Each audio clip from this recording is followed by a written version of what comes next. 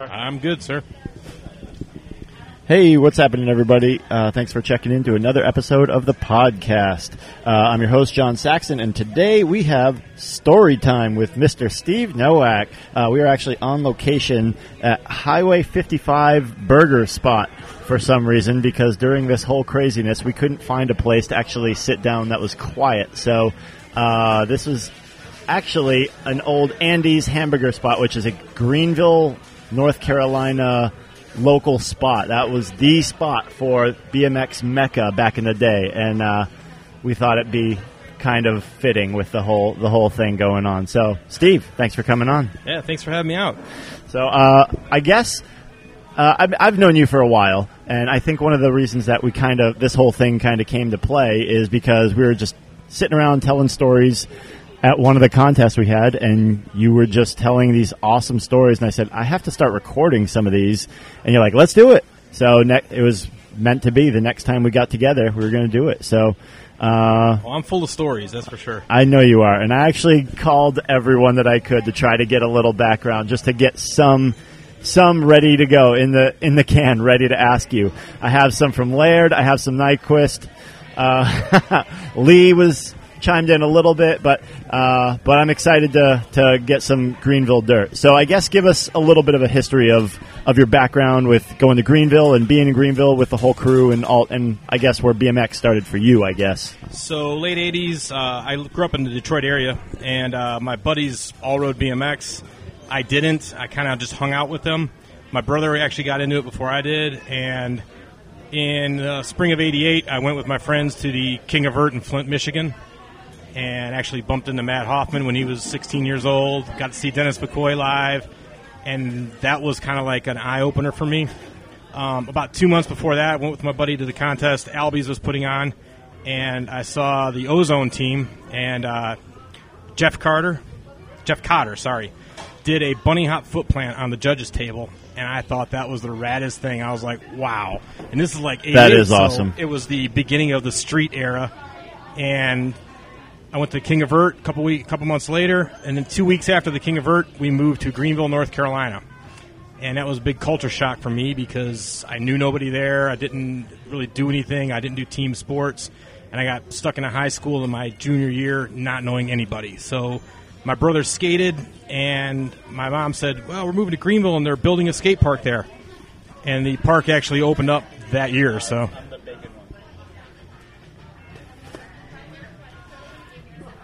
There you go. We appreciate it. Shout out to our waitress. Oh yeah, at Highway 55. Got the burgers showing up now. Got the burgers and the food showing up. This is a first for me, by the way, Steve, doing one on location in a crowded restaurant. Well, with the virus and the riots and everything, we got a good, nice, safe place here, I think. So. I guess so. I guess the only trouble we're going to have is the mess I'm about to make after this hamburger and the milkshake. Well, that's all for you later. So, all right. Sorry that we had a little timeout, a little delay. But so, what were you saying about the contest? So, went to the King of Vert in Michigan, and 2 weeks later, I moved to North Carolina, where I knew nobody, knew nothing, and my brother skated, and I actually had a BMX bike I found in a guy's front yard in Michigan. So hold on, just to pause you for a second. You were moving there anyway to North Carolina? My dad got a job transfer, so we were moving. Oh, okay. Just all of a sudden, literally got a phone call from my mom while I was in school in Michigan. Your dad got a job in North Carolina. We're moving in 3 weeks, and it was just like end of the world. So ended up down there. My brother skated, and my parents kind of did some research in the town and found out they were building a skate park in Greenville, and that was scheduled to open late in December of 88. So we had that kind of to look forward to for my brother more than me. JC Park, then we're talking about. JC Park. And ended up getting down there, and like I said, I had a BMX bike. All my friends had like hutches and dynos. I found a Chrome Ross laying in a guy's front yard. I rode a mountain bike because I had a Detroit News paper route. Carried this BMX bike 5 miles on my shoulder on my mountain bike back to my house, fixed it up, and that was my first technical BMX bike. So I brought that to North Carolina with me. Went back to Michigan after a month to get my driver's license because I had a Michigan permit, and I snapped the frame in half riding street when I was there. And I came back and got my first bike, which was a Mongoose Decade, actual bike shop bike from the Bicycle Post in Greenville. Wow, that's awesome. I guess this is one of the things that is impressive to me, that you're not from Greenville. Like, there's only a couple guys I'm trying to think that are original Greenville guys. I think Josh Harrington. Josh Harrington's OG. Mike Mancuso technically is OG.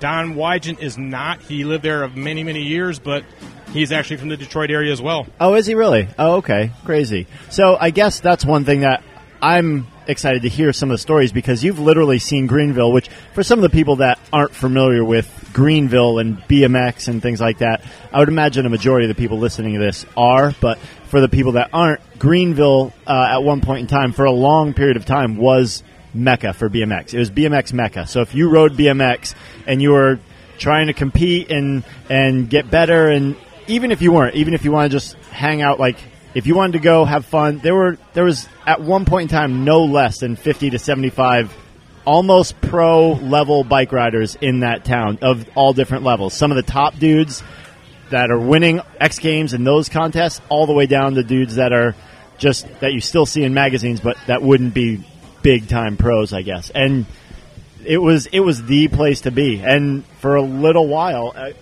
I was starstruck. I went there and I was just like, this is crazy, all these people. But it's awesome that you were able to see that from the beginning. So how was that? I mean, looking back and kind of knowing now basically, obviously you didn't know then what was to come, but looking back, that must have been just such an awesome experience to grow up in that environment and see the entire evolution. I mean, it changed my life. No other way to look at it than, I was the kid in school that was last picked for every team sport. Like, I was the one you had to have on your team for whatever. And it went from that to being, here I am traveling around the United States and going to contests and competing, quote unquote, professionally. Just to see it from that. But literally in 93, I was by myself. Like, I was riding every night by myself, watching a video, and that was the first year I started going to the Hoffman comps. I'd go there and see stuff, I'd see a video, and I'd have to go and ride the crappy mini ramp we had left at the park and just try and learn tricks just by seeing that, riding by myself. Right, which has got to be hard, especially at a time like that where there aren't a whole lot of magazines or videos, or it's not really mainstream on TV yet, so you're kind of at a point where it might help you too, because it makes BMX yours, as opposed to seeing somebody else do a trick and then you're just replicating that kind of stuff, which has got its place as well, but it kind of gave you your own style and it made BMX yours, and that's the whole thing with freestyle and that kind of thing as well. Yeah, I wouldn't say I have any style. Well, Laird used to call me cardboard. But style can be relative, I guess. It's gotten better. Actually, I've gotten a little more stylish as I got older, I think, because I just kind of smoothed myself out just to prevent myself from being hurt. But it was the point where I knew some people. You mentioned Lee Ramsdale earlier. Lee was the first person I ever stood on the deck of a ramp and saw do an air. Like, I had been to that King of Vert, but I was down in the crowd. Right. And I got a trip to Lee Ramsdale. They had an 8-foot pink half pipe in Havelock, North Carolina. And Don and those guys took me down there, and I saw Lee do airs. And, like, he could go 6, 7, 8 feet, doing bar hops, 540s, and I was just starstruck. Wow. And then a year later, I got to ride with John Byers for the first time. And then John and I became really good friends, so that's who I would go and ride at his house and see somebody ride vert for real. And yeah, so I had some of those early influences like that were technically mega stars, but I didn't look at it like that. Oh, for sure, yeah. I mean, those were the guys back then. So seeing them in person, riding with them on a more personal level where you're not necessarily trying to... I guess that must have been just awe-inspiring, because at that time there were a lot less riders, whereas nowadays the market is almost saturated because there are so many people. So it's not... I wouldn't say it's as big of a deal to see these big-time pros, but back then, when there's only a small handful of them, seeing one of them in real life has got to be game-changer for you. I mean, when I started competing at the Hoffman contest in 93, the pro class was 8 or 10 guys. That was it. And that was guys from around the world. That wasn't just Americans. That was the top guys from all around the world. There's 8 or 10 of them in the pro class. It was like an elite deal. And to see those guys in person, you were still just like, oh, man, it's Jay Miron, it's Matt Hoffman, it's Dave Mira. Right. And you see that now, you go somewhere and there's literally 40 guys in a small pro class sometimes. Totally. And they kind of get lost in the shuffle. You don't have that megastar aspect that you do. I feel BMX is definitely missing that right now. So I'm waiting for those days where that guy comes back. And we were even talking a little bit ago about how there needs to be that guy, that superstar, because since Dave passed, there was no one to pass the torch to at that point. And I know we were talking about a couple guys that could have potentially filled that gap, but it's definitely sad almost nowadays, because it's like Dave was our superstar. Now we're not, like, who do kids look up to nowadays? And that's also because riding is way more diversified than it was back then. Right. I used to compete in flatland, mini ramp, and vert, in the same weekend. In the same weekend, and if there was a street contest, you did that too. And literally sometimes 3 or 4 events, you rode everything, you knew everybody, and you still had your top guys in each one, but everybody just kind of rode together. Now you don't, I help with the Florida series, and yeah, we have street and park, and it's 2 different groups of guys that all ride together, and some of them don't even know each other because some ride street, some ride park. Well, I know, speaking of which, you do help with a lot of those Florida contests, the Florida BMX series now as well, but you didn't always. How did you kind of get involved doing that? Put my first contest on by myself. Well, technically Lee Ramsdale and I did in 95 at the Greenville Park. And I've always enjoyed doing it. I always enjoy just getting everybody together for the comp, not so much for the competition aspect of it, as more of the brotherhood and having everybody there. And again, competing in all the Hoffman BS contest series, the CFBs, the X Trials, all these different contests over the years, and seeing contests change and become more of that cutthroat competition rather than the old style of everybody get together and just send it. And having fun. I've been friends with Dave Brumlow since 1992, and he's a great guy, and he's got his heart in BMX. And he started the Florida series 7 years ago, I guess now. And I went down to one of them to hang out a couple of years ago, and just like, this is really cool. It's kind of like the old Hoffman series where everybody's just going for it, having a good time. The following year, he was needing a new announcer, and I had done some announcing with Rob Nolly, and Brumlow asked Nolly, what do you think about Steve announcing the series? And Rob gave him thumbs up, said, he does a great job, and it was a huge push from Rob from me. I appreciate that. And started doing the series. Rob was the first pro I ever met.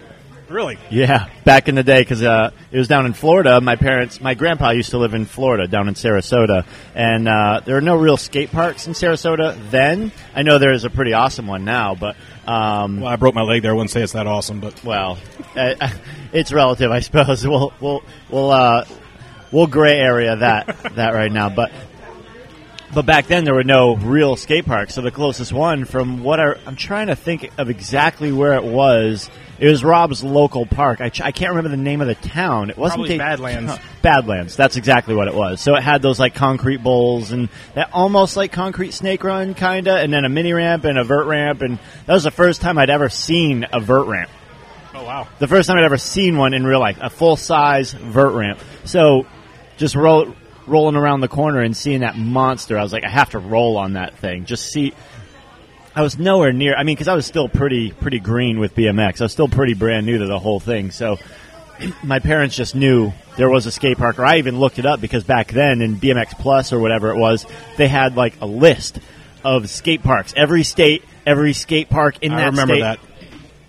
So whenever I was traveling with my family, I'd just look up the skate park and call them and go check it out. But then I remember when I was there riding, Rob showed up, and it was like, that guy, he looks like he knows what he's doing. And I go up, and sure enough, he's got like the GT, the whole GT so it was shirt. GT Rob. It was not the Kuwahara Rob. It was GT Rob, yeah. So he was already pretty established at that point. And I introduced myself to him, and he saw I was still pretty new, so he gave me a couple pointers, and some of those pointers I still do to this day, like how I ride. And it's just interesting how impactful that guy was, and I've never been able to cross paths with him again since that first one and only time. And he's probably one of the most approachable guys you'll ever meet, too. And like, Totally. If you showed up in Florida and needed a place to stay, there wouldn't be a second hesitation around but offering you a room. Like, Totally. Oh, come over and stay, and we'll sit in the hot tub. You know? Right. I mean, that would be strange. Just him and I in a hot tub. Be like, hey, remember? No. Just reminiscing. You're the first pro I met. Nice hot tub, by the way. Now you got got bubbles? Nitschke might be in the backyard in the fire pit all night long as well, so... All right. Well, here you go. So I guess I know we could kind of divert for all day because you're a story guy, and that's why I love you. Just because I love a good story, and you're full of them. So, but I do kind of want to get back to the Greenville thing a little bit more, just kind of see how it kind of started. Like, I mean, anybody that follows BMX, and admittedly, this podcast is probably just going to be a BMX nerd podcast, so the typical person, the average person that doesn't ride bikes is probably not going to be as stoked on this one, but I just kind of want to know from the insider perspective, because some of us, I mean, not we've all, but a lot of us have seen the Greenville video that Losi made and stuff a few years ago about the whole history. We know the history of it, but I kind of want to hear an insider's perspective of how the whole Greenville Mecca thing just started, where it started and how it just took off like wildfire. So when I moved there was an established BMX scene. Don Wygant, who still lives there and still rides, and he's affectionately known as Scooter Don. Don and a guy named Sean Murphy, who still rides. He actually is up in Iowa. And those two were the main guys. They had the quarter pipes. They were kind of they were the ones that helped get the Greenville Park going, the original JC Park version. And they kind of showed me the ropes as far as learning to ride, because like I said, I just started when I was moved down there. Don moved off to Raleigh to go to NC State, and Sean moved off to Iowa. So it kind of left me flying solo. This is around the 91, 92 era. And the skate park that was there, they basically had a bunch of ramps, and then if a ramp got a hole in it, rather than repairing a piece of plywood, they would come into the forklift and just take the entire ramp out and throw it away. So it got down to we only had one and ramp. Not replace it. Just tear it. Gradually, ramp just disappeared until all we had was a 6 foot, well, almost 6 foot steel mini ramp that they had layered in steel. The city layered it in steel and put a giant kink at the bottom of one of the transitions. So that's nice. What I learned to ride on, was something that had a smooth side on one side and then a kink side on the other. So it made you learn how to pump really good. So riding by myself every night, and then I'd go on the weekends to Raleigh and ride with John Byers, so I had a vert ramp to practice on. I'd go down to Havelock and ride with Lee, and Lee and those guys, Lee rode everything, and it was just amazing to watch him. We called him Flea because he was little and he bounced around, and just seeing Lee do all the rad tricks, and then going and riding with John and seeing the big air and the smoothness. So I had both aspects. So you got it from all angles, more or less. Exactly. Which is pretty cool, even though you weren't. So Greenville hasn't officially started, but you're in the Greenville area. I'm in Greenville riding by myself every night. I literally would get off work. I had a boombox. I'd put it on the deck of the mini ramp and Rage Against the Machine. This is in 92, 93. Rage Against the Machine and a couple other tapes. Like, that was before CD even. And I just ride until... Hold on, there was a time before CD? Before CDs, yeah. And I would ride until dark because there was no lights. I would pack up, and I would head to downtown Greenville, and I would ride street by myself until about midnight. And, again, the street riding is still in its infancy. Grinds are just street grinds, and things are just coming out, and that's what I was riding down there every night. Right. The next year, in 94, a guy moved to Greenville that came to school there, and his name's Charles Cardello, and I still ride with him on the regular. He lives in Asheville now. But Charles was a flatlander, and he would like to ride street, so I had somebody to ride with at night. He didn't ride ramps, but he would come out to the skate park and hang out, and then we'd go ride That's a street. Game changer, though. Oh, just having somebody to ride Just having with somebody there. all the time, and he was game to ride all the time, and he liked to do video stuff, so that was even better. We'd shoot video footage. One of his street clips of me riding is actually at the end of that Pro Town video. In the credits, I'm doing a Feeble to Bar Out. Really? Yeah, from like 93, and it was all shot by Charles.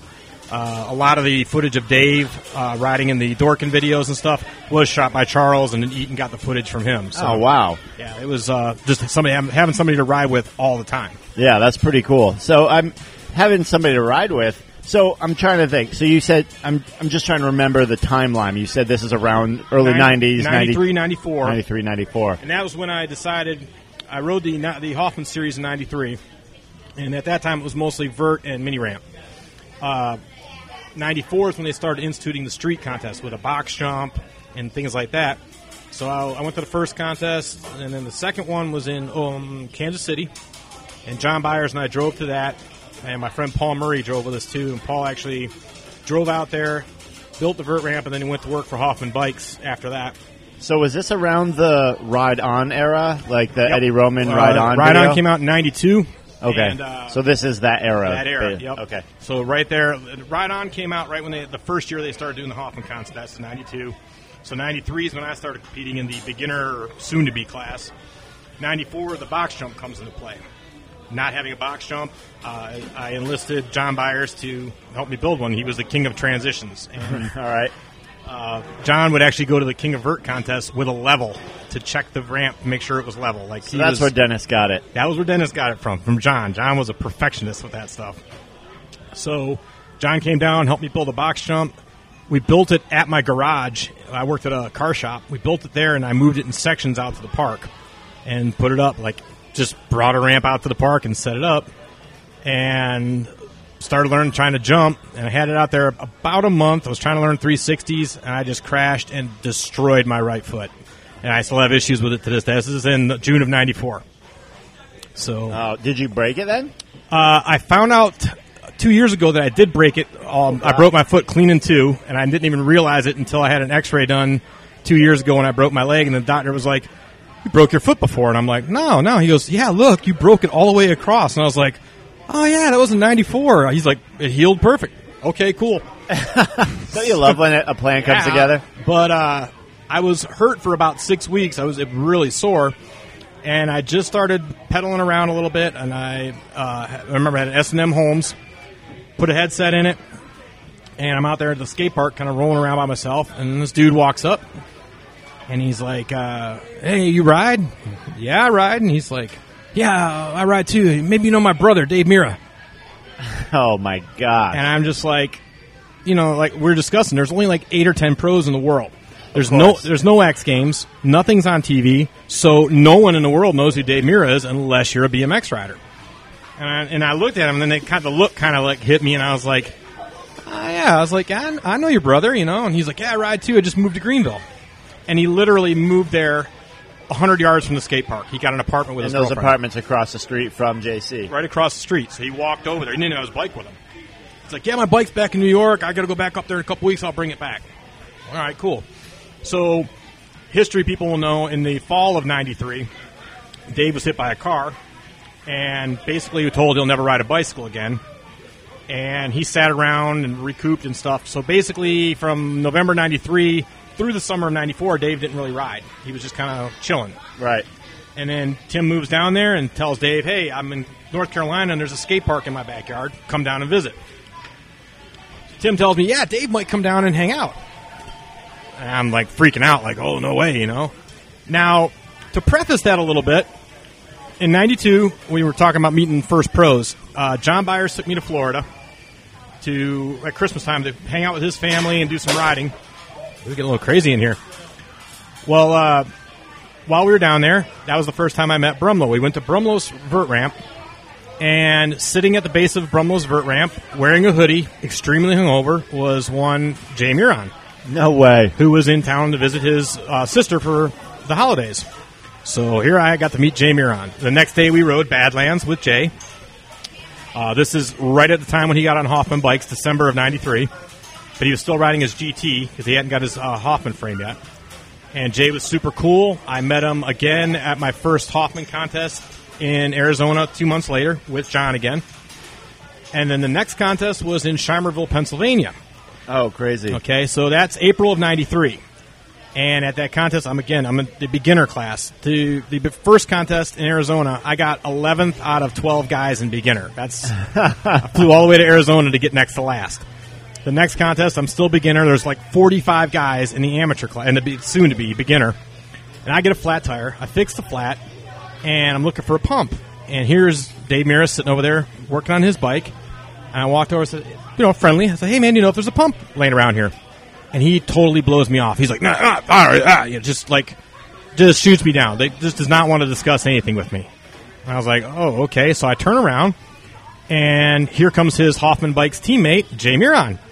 And I was like, oh, hey, Jay. And Jay recognized me. He said, hey, man, if there's a pump around here anywhere? Yeah, the team pump right here. And he picks up a pump literally at Dave's knee. Okay? So he hands it to me, and I'm at that point, I'm like, I don't know if we're supposed to cuss or not, but I'm kind of like, F Dave Mira. I'm a Jay Miron fan. So that's 93. So fast forward a year, Dave shows up in Greenville. He was only 20. I took him to buy beer because he wasn't old enough, and I told him that story. I said, I've been pulling for Miron for the past year and a half, hoping he'd beat you at every contest because I didn't like you. Trying to send bad juju his way at every contest so Miron could take it. Right. So Dave remembered that forever because fast forward a couple of years to the X Games street contest. The first street one was in 96. Right. And they would shoot the contest during the day and then televise it that night, so it was pre-recorded. Well, I'm sitting in Dave's apartment with his brother. We're watching X Games, and we're all excited. There's no internet. There's no text messaging. You have no idea what happened. ESPN pops on. We're like, all right, this is it. And the phone rings. Tim answers it. Oh, hey, yeah. Nowak? Yeah, he's here. Hands me the phone. It's Dave. He's like, hey. I'm like, hey, man, I beat your boy. And I'm like, what? He's like, I beat Miron. And I was like, you son of a bitch. We're getting ready to watch. You just spoiled it for us, But he was so excited that he beat Jay that he had to call and tell me that he beat him. As it's coming on TV, just to rub it in. Awesome. A couple of years later, I was in Michigan visiting my parents, and hear on the radio that the Schwinn team is doing a show at the bike shop there.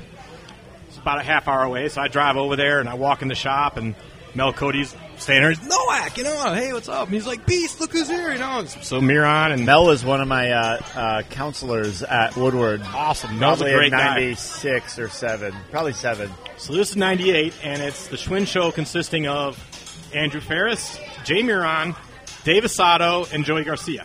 What a bunch of monsters. With Mel announcing at this random bicycle shop in the outskirts of Detroit, Michigan, in a strip mall. Wow. So I rode for Eastern at the time, and Jay and John grew up good friends, and Jay actually was super cool. Like before the show, he let me ride, and he announced, a guest rider from Eastern and stuff. And I was like, cool, So I kind of cranked around a bit. The show starts up, and you would have thought it was the finals of the X Games with Miron riding. And he laid everything out. I mean, he did no hand and no footed flip, probably 10 feet over the box. Tried a flare about 7 feet out of the quarter. Did all this stuff. And Asado and I are sitting on the side.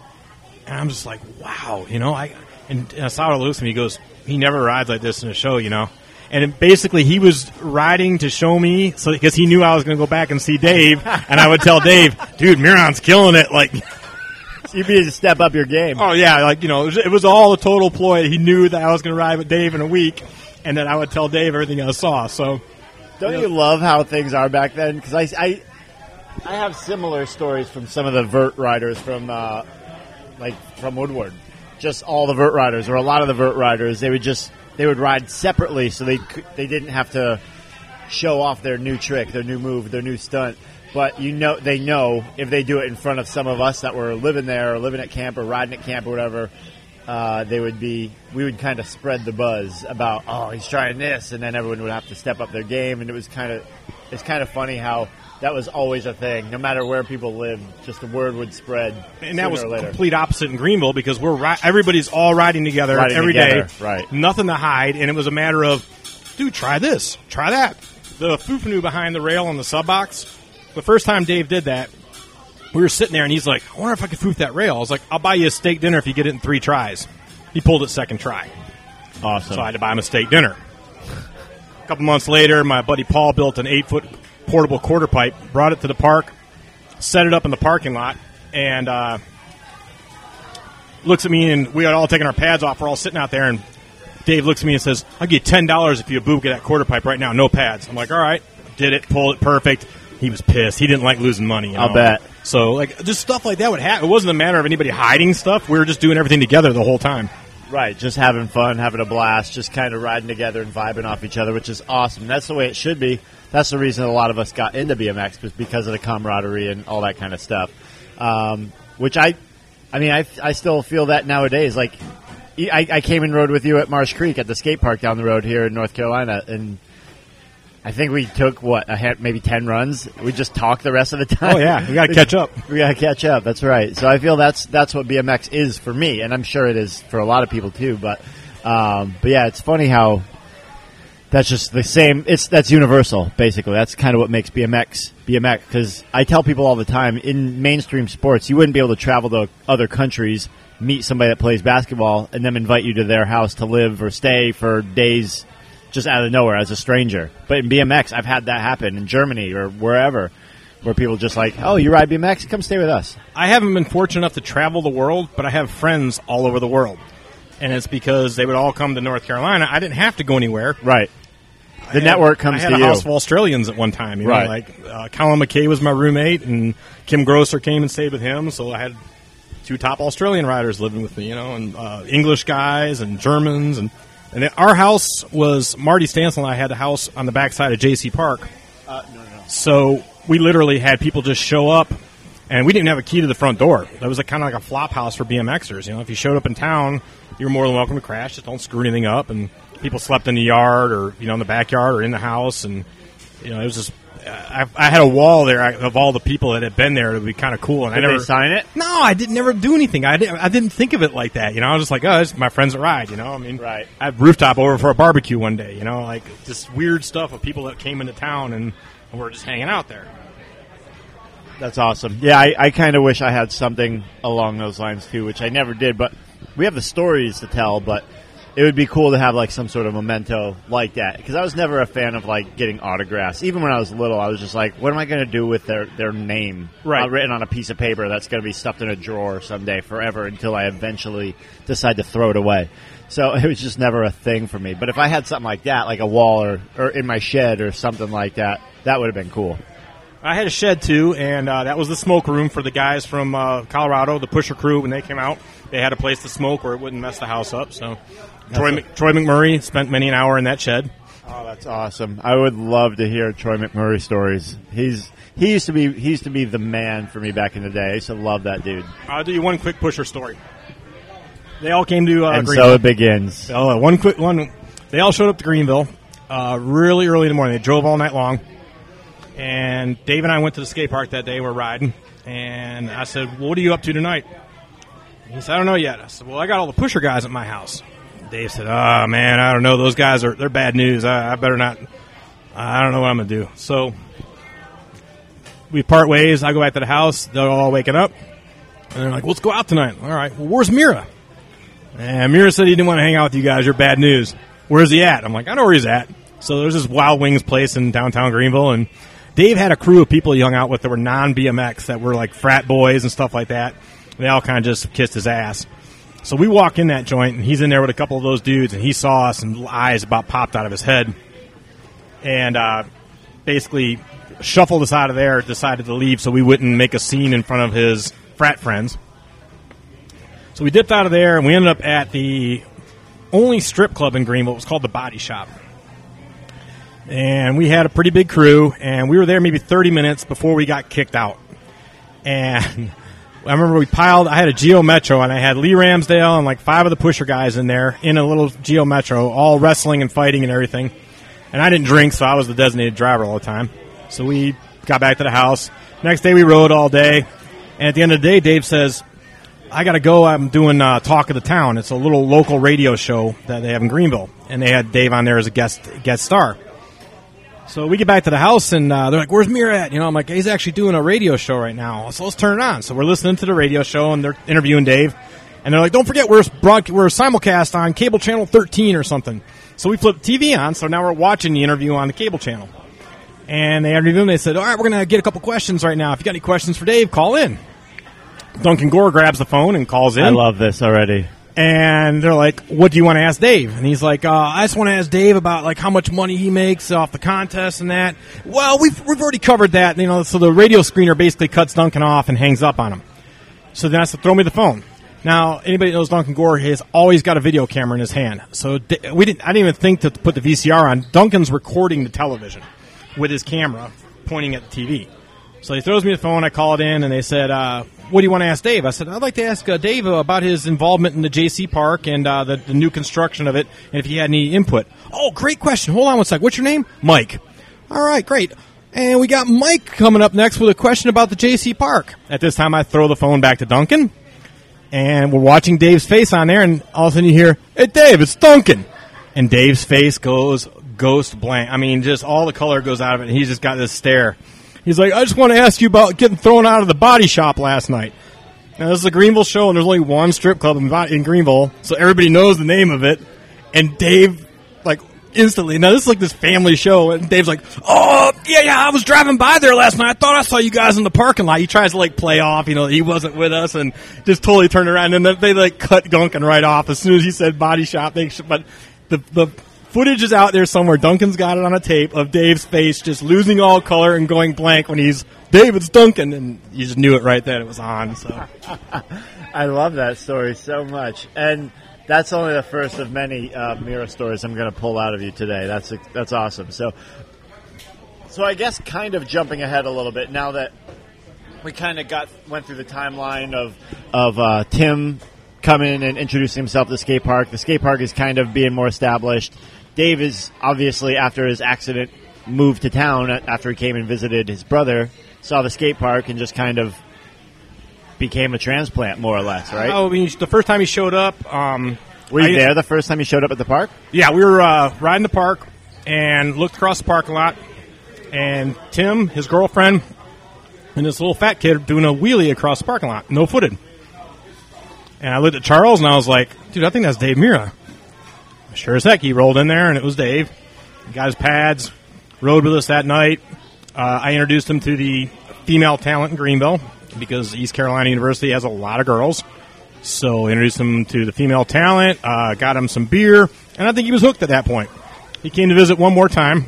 That was a good one, too, because I took him street riding that next time. And him not having rode any street, just been sitting around, we rode for about 3 hours, and the next day he couldn't move his arms. I asked him to go ride again. He's like, I can't move my arms, dude. Like I wore him out in just a short session. Awesome. And then a couple months later is when he packed up and moved down, and it was on from there. It was on from there. So I guess that brings us to Dave is there. So at that point, was Dave, who else lived in Greenville at that point? Was he basically the first, and then he brought everyone else from there, or were there already a couple people at this Dave point? moved in spring of 95, and that was one of the first contests I put on as well. And we wanted to do a JC Park contest. So but right before Dave came, I built a spine and a sub box so that when he showed up, I had a couple more ramps to kind of keep him enticed. He moved down, and I said, well, we all decided we needed a bigger quarter pipe. So I bought all the wood for the quarter, took it out to the park, and I bought a brand new circular saw. And I told Dave, cut the wood, I get off work, we'll build the quarter pipe. And I get off work, come out there, and there's nothing done. Now, Dave has nothing to do all day. He's sitting in his apartment. So I go over there, and I'm like, dude, why didn't you get anything done? Oh, that saw you bought's a piece of shit. And I'm like, dude, it's a brand new Craftsman circular saw. Like, what do you mean? I got a good one, It won't cut anything. It sucks. So I pick it up, and I was like, was the blade on the saw when you took it out of the box? No, I put it on. Well, you put it on backwards. So that's why nothing got built. But we flipped the blade around, and 2 days later we had an 8-foot quarter pipe, 16-foot wide, which that changed all the game as far as the flow of the park and, being able to go big and do fives and Dave doing his flares. And, yeah, that's where the flare got taken to the whole new level, was off that 8-foot quarter pipe. That's awesome. That is pretty cool. So go ahead. We really just it was me, Dave, Tim, this younger kid, Chris Shelkoff, started riding with us, who was great. I still talk to Chris all the time. He lives in California now. He's killing it, still riding. But that was basically the core of us, and Charles was my buddy. And Charles was starting to videotape everything because he's got Dave Mira to film, so every day. Easy. Yeah, and this is at the point when Dave went from not being hurt to starting to learn all this stuff and nobody has any idea he's doing it, And we're getting to witness it firsthand. So Charles recording everything. It worked out perfect. So can I assume that all that footage that you see of Dave from way back in the day is probably this guy's footage? Shot by Charles. Yeah. Okay. So shout out to Bifocal Media. Charles does a rad T-shirt company that sells punk rock band shirts, and they actually do like a Matt Hoffman tribute shirt and some other stuff too. So, but it was the core of us. My brother still skated, and he was friends with a kid that had a mini ramp that was still in high school, and his name was Mike Mancuso. So I went out to check his mini ramp out and rode with him, and he was wearing a pair of Bermuda shorts and riding a 12-inch wheeled scooter. And I made him get a BMX, and then Mike became one of the riders in town. There's a lot of good Mancuso stories, some of which aren't probably still get him in trouble. I don't think it's statute of limitations has run out on him. I'm sure. And then, lo and behold, we're on the ramp one day, and this kid shows up on a mountain bike in the parking lot watching us. Starts talking to us a little bit, and we're like, dude, why don't you get a BMX bike? Come ride with us. He did, and that was Josh Harrington. So Josh started riding the park with us. These guys, skaters, had a mini ramp right by campus, and I would take Josh over there, and I actually taught Josh how to do peg grinds and ice picks and everything on that little 6-foot mini ramp. And that was pretty much our main crew right there. We, at that time, also would go from Greenville up to Hampton, Virginia, which is about a 2-hour and 20-minute drive, and ride with Mike Laird. They had a really good park there in their whole scene. So one weekend we'd go to Hampton, the next weekend the Hampton guys would come to Greenville. And that happened for a couple of years until they took out the Hampton Park, and then Laird packed up and moved to Greenville permanently. So that was a cool thing for that. But it was fun just to be able to get out of town and ride some different stuff. And they had a really good vert ramp in Hampton, so we kind of got a little flow of everything. Since you brought up Laird, I'm going to tell you something that he told me to ask you. And I don't know if this is going to get you or him or me in trouble, but he said make sure to ask you about road trip shenanigans and asking for gas money and stuff like that. He said that you were always the king of asking for gas money before the trip even started. Well, because I don't want to get screwed on gas. I get it. And I drove everywhere. That little Geo Metro I had, I bought it brand new, and in 5 years put 130-some thousand miles on it, and then it blew up. So, I mean, like... That's a heck of a lot of road trips, I would assume. It's a 3-cylinder car, and it wasn't from Greenville. Everything in Greenville's within 5 minutes, so the mileage came from road trips. Oh, for sure. Well, and I'm sure those road trips weren't just you. They were loaded with people and bikes and pads and just the entire thing. So that thing was probably freighted doing wheelies down the road. In a 4-door Geo Metro, loaded up. The best part about the Geos, Hal Brindley from Play Clothing had one as well. In '94, Hal and I flew to California for the Hoffman Con. I had reserved a car because we were both under 25. Get to the airport in Ontario, California, right before midnight. It's about to close, and the guy's like, I'm out of cars. I'm like, oh, dude, man, it's my first time in Cali. I had our car reserved. He's like, oh, I think my buddy over here has got a car. They might be able to, the guy worked at the other rental car place. So we go over there, and the guy's like, yeah, I got one car I can rent you. It's a Geo Metro. And Hal and I looked at each other. I'm like, dude, we both drive Geos in North Carolina. Do you have anything else? So he upgraded us into a Prism. So, wow. Oh, yeah. Stepped it up for the whole week in Cali. But, yeah, I would get gas money from everybody. Like, I'm driving everywhere. I'm like, screw it. So I'd put an envelope out and be like, okay, I'm king of planning. Like, I know how to plan a trip where we're not getting there and not having a place to stay. Like, I would set places to stay. I knew where we were going, how much it was going to cost. I'd put an envelope out, or everybody chip in. We'd pay for the gas out of the envelope. So to me, that makes perfect sense. But Mike made me think like there's some crazy epic stories. Like, yeah, that tight ass, like, asking for money. And I'm like, yeah, all right, it sounds pretty straightforward, but I'll ask him. And and what's funny is Laird really didn't trip with us in the car that much, a couple times maybe. And I'm trying to think of where I went a long trip with him where he would have got gas money. Maybe a Florida trip or something. But like all the other Greenville guys, I'm not chauffeuring everybody around for free. If I'm paying for the car and they can pay for the gas. I get it. I was the first one from my crew that got my license. So I was the one that always had the car, but whenever I would ask for money, they'd always give me a hard time and things like that. And the same thing, it's like, you want me to drive you around for free? Well, Laird had some beater-ass old truck. I wasn't about to go anywhere with him. I wouldn't trust that thing around town, I guess. All right, yeah, that's fair enough. So, okay, well, I got your side of the story. So maybe one of these days I'll talk to Mike and he can have a rebut. He might have a specific one where I was like trying to get money out of somebody or something, but either that or he's got me mixed up with Mancuso, the king of cheapskates. All right. Well, there's room for error all over the place, I'm sure. But so now we're kind of a little bit more up to date, and I'm a story guy. So I guess I'm not saying we are anywhere near the end. I just want to kind of just pack the rest of the time we have with a few good stories, because we got the history part more or less caught up to where we need to be. So. Whether it's Mira, like, what are some of the more memorable stories for you growing up in that era and just being part of that entire thing from the beginning? I mean, I'm sure there are too many to count. Every weekend was some other adventure. You know what I mean? Like, I'm we sure. always had some stuff going on. A good one I can tell. Some of them I can't tell. I don't know if I'm obligated legally or not. But there was Tim and I were out at one of the many nightclubs in downtown Greenville and bumped into one of my ex-girlfriends. And she also had a friend, her roommate. I'm going to leave him nameless at this point, but her roommate, we called her the Super 7 because she ended up having relations with 7 different BMXers. Both of the Miras, Tim and Dave. Fantastic. Amongst some other big-name guys at the time.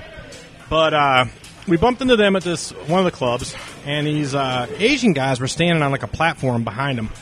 And they were, like, trying to, like, hit on them and stuff, and then making the girls feel uncomfortable. So they used to have penny draft at this bar. You paid a penny, you got a big cup of beer. So Tim's drinking his penny draft, and I'm like, these guys are like trying to pimp on him. And I said, hey, Tim, hold that cup out a second. So Tim holds the cup out in front of him, and I just, from the bottom, I smack the cup, and it just throws beer all over these Chinese guys. and there's like 3 of them, and I'm like 6 foot tall, but I'm not a fighter, but I learned from Asado. Obviously, you're an instigator, though. Well, yeah, but I also learned from Asado. Sometimes you just got to look the part.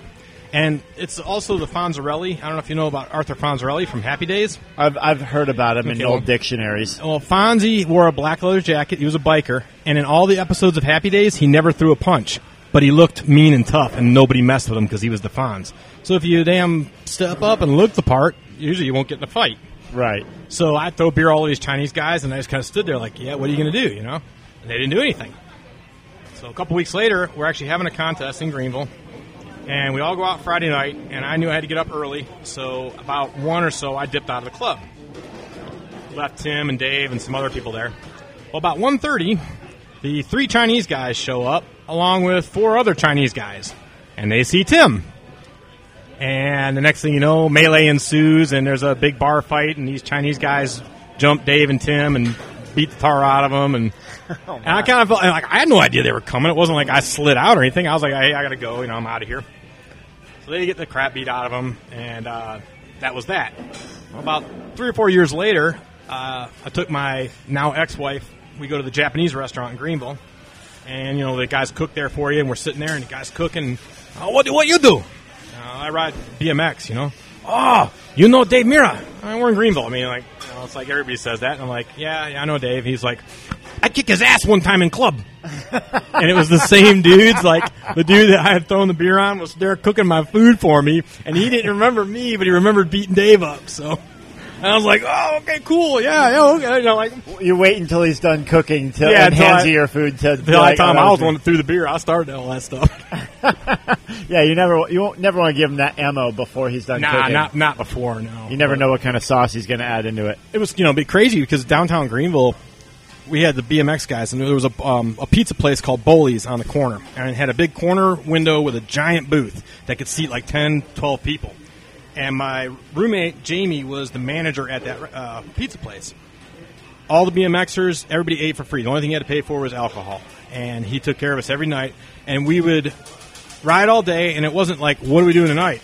It was, I'll see you at Bowley's at such and such a time. And everybody just met up there. We went to that table, and everybody that would be walking by, all the girls from the college and everything, you just bang on the window, and girls would come in and hang out. And, that was like our table. We're in a rolling dice, got games of CeeLo going right in the middle of this packed-ass bar. They had Dave's bike hanging over the table. We had, we had a Haro up over the table, posters on the wall. Everybody knew us in there. Nobody messed with us. I was like, that's the BMX guys. Right. And we were there one night when the action figures first came out. And the best part was Dave had somebody showed up and they brought the Dave and the Ryan action figures. And the next thing I remember was Dave had a couple drinks and he was his action figure was performing sexual acts on the Ryan Nyquist action figure in the middle of the table. Pretty loud too. Like Dave wasn't being quiet about it. It was pretty, hey, Ryan, look at that, and he was laying into the Ryan Nyquist doll. So. Where was that deleted scene during Miracle Boy? Oh and yeah, Nyquist? we needed that in there. That would have been a good one. But like little things like that were always just fun things to witness. Oh, I bet. The stories have to be endless from that time period. And again, people started to know us, so you really couldn't get away with stuff because people would know it was the BMX guys. But at the same time, it's easier to pinpoint you guys. We kind of stuck out. We didn't look like the rest of the college kids, but we weren't trying to hide anything either. We were having a good time, and it never got out of hand. But then there would be these times that people didn't recognize Dave, and it would cause an issue. Actually, he hadn't become superstar yet, but he had been to France and was doing a demo over in France and got back late on a Sunday night. Well, his birthday had occurred while he's in France.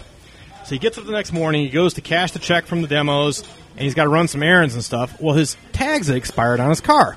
So he's coming up the street, and lo and behold, gets pulled over by a cop. And Dave's like, I'm sorry, I was in France, and and the cop's looking at him like, yeah, you were in France, right, whatever. And he's like, I'm going to get my stuff done. He's like, well, you're not driving this car. And boy, Dave got just furious. Now, where this happens is probably 100 yards from my house. So this is a Monday morning. I'm sitting there. Well, I took like 6 months sabbatical from actually having a job and was doing just shows with Eastern and stuff. So it was Monday morning. I've got nothing going on. I'm sitting in the living room, knock on the door, and Dave's standing there. And I'm like, how's he doing? I'm like, what's up, man? He's like, dude, this cop pulls me over. He ain't let me drive my car. I need you to help me push my car. And I'm like, all right, just chill out, So him and I walk out the door, and we're walking down the street to the car. I'm like, so what's going on? He's like, my tag's expired. He won't let me drive the car. His driver's license had expired. Not his tag, but his license had expired. And so we're walking to the car, and I was like, so wait, are the tags good on your car? And he's like, well, yeah, those are good. It's my license. I was like, well, I'm not going to push the car. I'm going to drive it. Like, my license is good. I can drive the damn car. But that had never crossed his mind. He just knew that if his license was expired, we had to push the car, And I'm like, we're not pushing the car. I'm going to drive the car. So I drove the car, and then Nyquist came over and picked him up. They went and got his license done, and then they went to the magistrate's office. The magistrate threw it right out. Like, figured, that's funny. It was Dave, so it was always good. I know over as time went on, between Dave and Ryan, they might as well have been royalty in that town. Like, if you go to just about any restaurant that either of those had ever been to, there's a poster of them on the wall. Or I know, what was it? Jersey Mike's. Jersey Mike's had, was it Ryan's, jersey on the wall? They had Ryan's jersey, had Dave's poster over the register. Dave ate there almost every day. And they had all this stuff in there, and they never gave him a discount. Really? Yeah. I was like, I didn't eat the Jersey Mike's, but I'd go in there and hang out with them and stuff. I'm like, they don't give you any discount? No, I just like the food here, All right. Well, hey, whatever it takes, I guess. Yeah.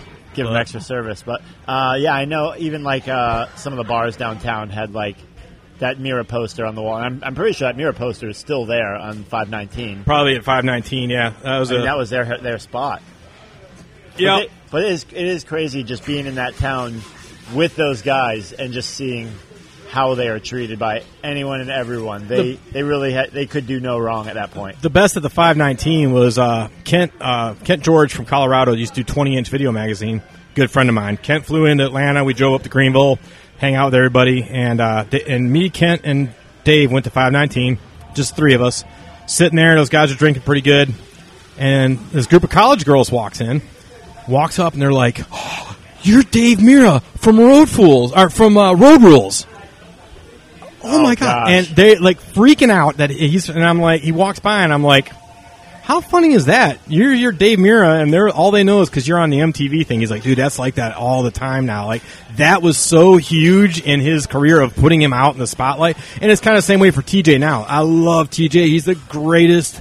And it's just, he's known as the guy on that, most of the people watching MTV have no clue that he was an amazing, or still is amazing BMX rider, I think we in this little bubble of BMX kind of forget that it is just a small bubble in the grand scheme of things. But MTV is this giant monster of a network. Right. Where it gets them out to so many millions of people. And we're like, wait a minute, you did all these contests for how long? And they're doing that. No one sees those contests other than us. Right. There's a small handful of people that remember those contests. But MTV is what really brings him to the masses. But so I think we are trying, and I know we could go on and on and on, but we are getting up closer to an hour. So I'm not trying to put the spotlight on you or anything like that, but if there is one favorite time, one favorite story, I know you've kind of gone through quite a few already. Hopefully you've had enough heads up with this whole podcast thing where you were able to like store up that one story. If I had to pull one out of you, I mean, like whenever you think of like the whole crew coming together, and whether it's riding, whether it's hanging out. I mean, just every session could have been its own story with all the people we had on the deck all the time, and just the stories that got talked. And Laird, of course, the main instigator of the crap talking on the deck, which was awesome. That sounds so unlike him, though. And it's great now because I take that way of thinking. These kids now are all key bangers. They're on Facebook pages and they yell at each other on there, and then they get to the skate park and they just sit there silent. I get to the skate park, I talk trash. I'm the old dude that's in the corner that is just talking junk to everybody right to their face because I don't feel like typing it out. But everything was like that. I mean, just having one story of all of us every year. New Year's Eve, Dave had we called it the formal. He had a big party every year at his house, and we dress up in sport coats and everything, and it was like our refined night. And we did it where we rang in 2000, the end of 1999. I remember we did it at Dave's house, and that was always a good time at those. And then Ryan Nyquist's 21st birthday party. That was a pretty big event. We had about 40 or 50 people in Ryan's house. Dave was out of town, and we decided we're going to cook out. Well, Ryan only had this little grill. And Laird and I used to work at a metal fab shop. We made these really nice stainless steel grills that were like $1,500, and Dave had got one at a bit of a discount. Well, Dave's house was only about 10 houses down from Ryan's, and I had an F-150, so Ryan and I drove down to Dave's house, stole his grill, brought it back to Ryan's house. I cooked for 40 or 50 people on the grill. We cleaned it up and took it back to Dave's and dropped it back off, and he was none the wiser. So that was always. Did he ever find that out? No, we never told him about it. Maybe years later, but not any time where it would have been a time frame where he just still got upset about it. So awesome. That was always a good time in there, but. Just the camaraderie. Like, even as it got bigger and bigger, everybody was still there hanging out and having good times, having cookouts. One of good cookout was Colin came over, Colin Winkleman, and these guys from Virginia were down. They were kind of like jerks. They're just loudmouth dirt jumper kids. And Colin just got back from Mexico and had some really hot Tabasco sauce or something. And he bet this kid $5 he couldn't drink a teaspoon of it.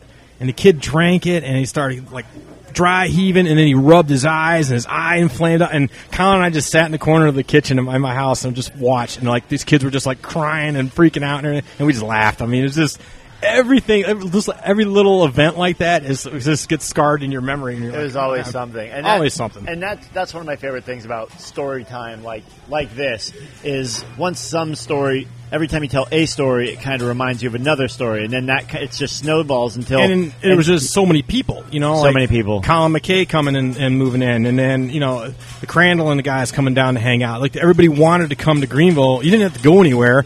It was always somebody coming to town, and some other story was happening at that point, And that's kind of how I feel about being up by Woodward. Is just the network comes to you. Same thing, like yeah. The whole spider web of people from all over the world. Right. Come to your spot. But then you add in the college factor and all the extra alcohol and girls that you don't have so much. Well, I mean, you do it to a point at Woodward, but a little different scene here with that. It's different because State College is 45 minutes away or a half hour away, whereas in Greenville it's right there. It's all in the same spot, which makes for a lot more fun, but a lot more trouble. So sometimes. I'll wind up with one more good Mira story here. This one's. I mean, it is what it is, but it wasn't like, it's public record. So, Crandall. I like how you just started with that. It's public record now. So, Crandall and everybody had come to town. We all go out Friday night. I go home about 3:34 in the morning. I get a phone call. This is when we had landlines still. And Crandall's on the other line. He's hammered.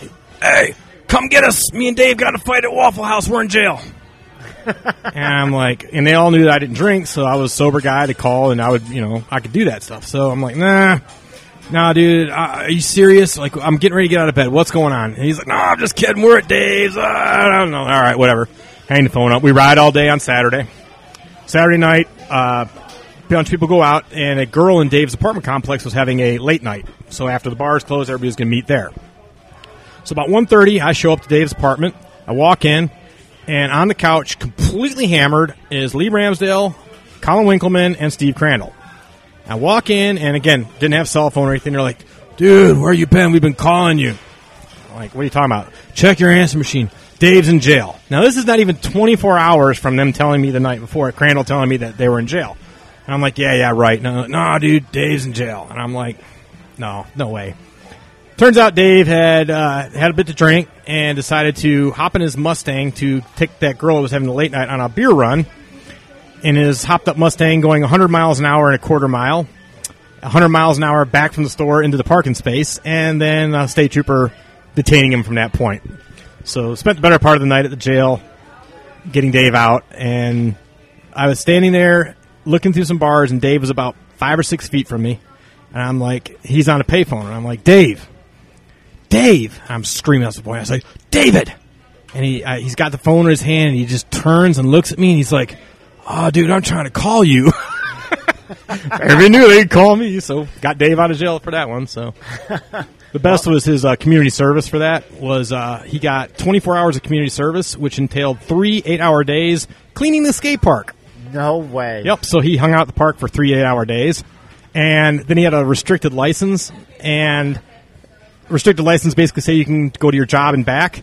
Well, he's a pro BMX rider, so Haro sent him an extra bike and parts. He put it in the trunk and just drove around with it, so if he ever got pulled over, he could just say he was on his way to ride. That was his job. Oh, my gosh. Well, I think that's a beautiful place to wrap it up. I mean, we had quite a few stories during this thing. I'm watching your hamburger literally get cold right before my eyes. It's all good. This was a first doing a little podcast interview here at, I'm going to call it Andy's. Yeah, it's always been Andy's to me. It's always Andy's. It's just that Greenville staple. Even though we are in Raleigh area right now, Andy's is what it should be and will be. So, Steve, thanks again for doing this with me. I had a lot of fun listening to some of these stories again. I know you're full of stories all the time, and it's always great hearing some of these. So being able to sit down and kind of record them was pretty awesome. So now we'll be able to share them with people, anyone that's interested in hearing them. So thanks again for coming on. We appreciate you. Awesome. I just want to give a quick shout out to Florida BMX Series. If you guys want to experience old school style BMX comps that are super fun, come check us out in Florida. 5 contest stops. It's a great time. Street, park. We even do flat, dirt, all different kinds of events. And, of course, Shadow Conspiracy and Sabrosa for still supporting the old man. They help me out a lot. Those guys are awesome. Triple P shirts, hooking us up with clothes. And one thing we didn't really get to, but I've got like the best riding buddy now. I grew up riding without anybody. Now I've got the best riding buddy, and that's my son. And Indiana is like, it's always, I got somebody to ride with all the time now. And then somebody doesn't ever turn me down. So that's a good thing. That is super rad. That is awesome. Going back, because I know we talked, just real quick before we wrap up, I know that you were talking earlier about being good buddies with Ron Bonner down at, I was just about to say UGP, even though UGP's been defunct for how many years, but I meant to tell you earlier, but it didn't come up, but I was part of the build crew for the last UGP Roots contest. That would have been at Easter time in 2005?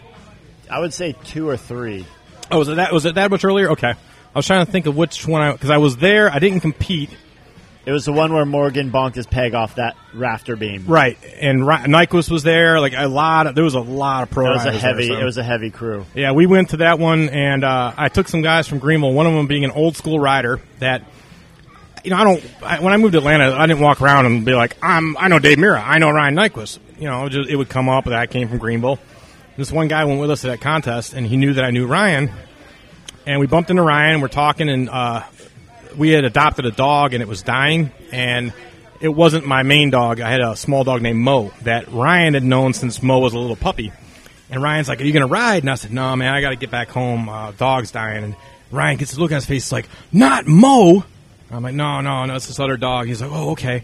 And we leave the contest, and that guy, Sean's like, we're driving away. He goes, I knew you knew Ryan Nyquist, but you really know, he knows your dog. And I'm like, yeah, man, like, we're all friends, and that's the way it was. I didn't ever think of it like that, Right. It's just, they're good guys. And they're good guys. And that's all it all is. I mean, obviously, coming up as a young kid, I was starstruck for a while, but the more you get to know people, They're just dudes. They're just guys. And then you kind of got to think of it, even like big time actors and stuff like that. The most famous people in the world, they're just people.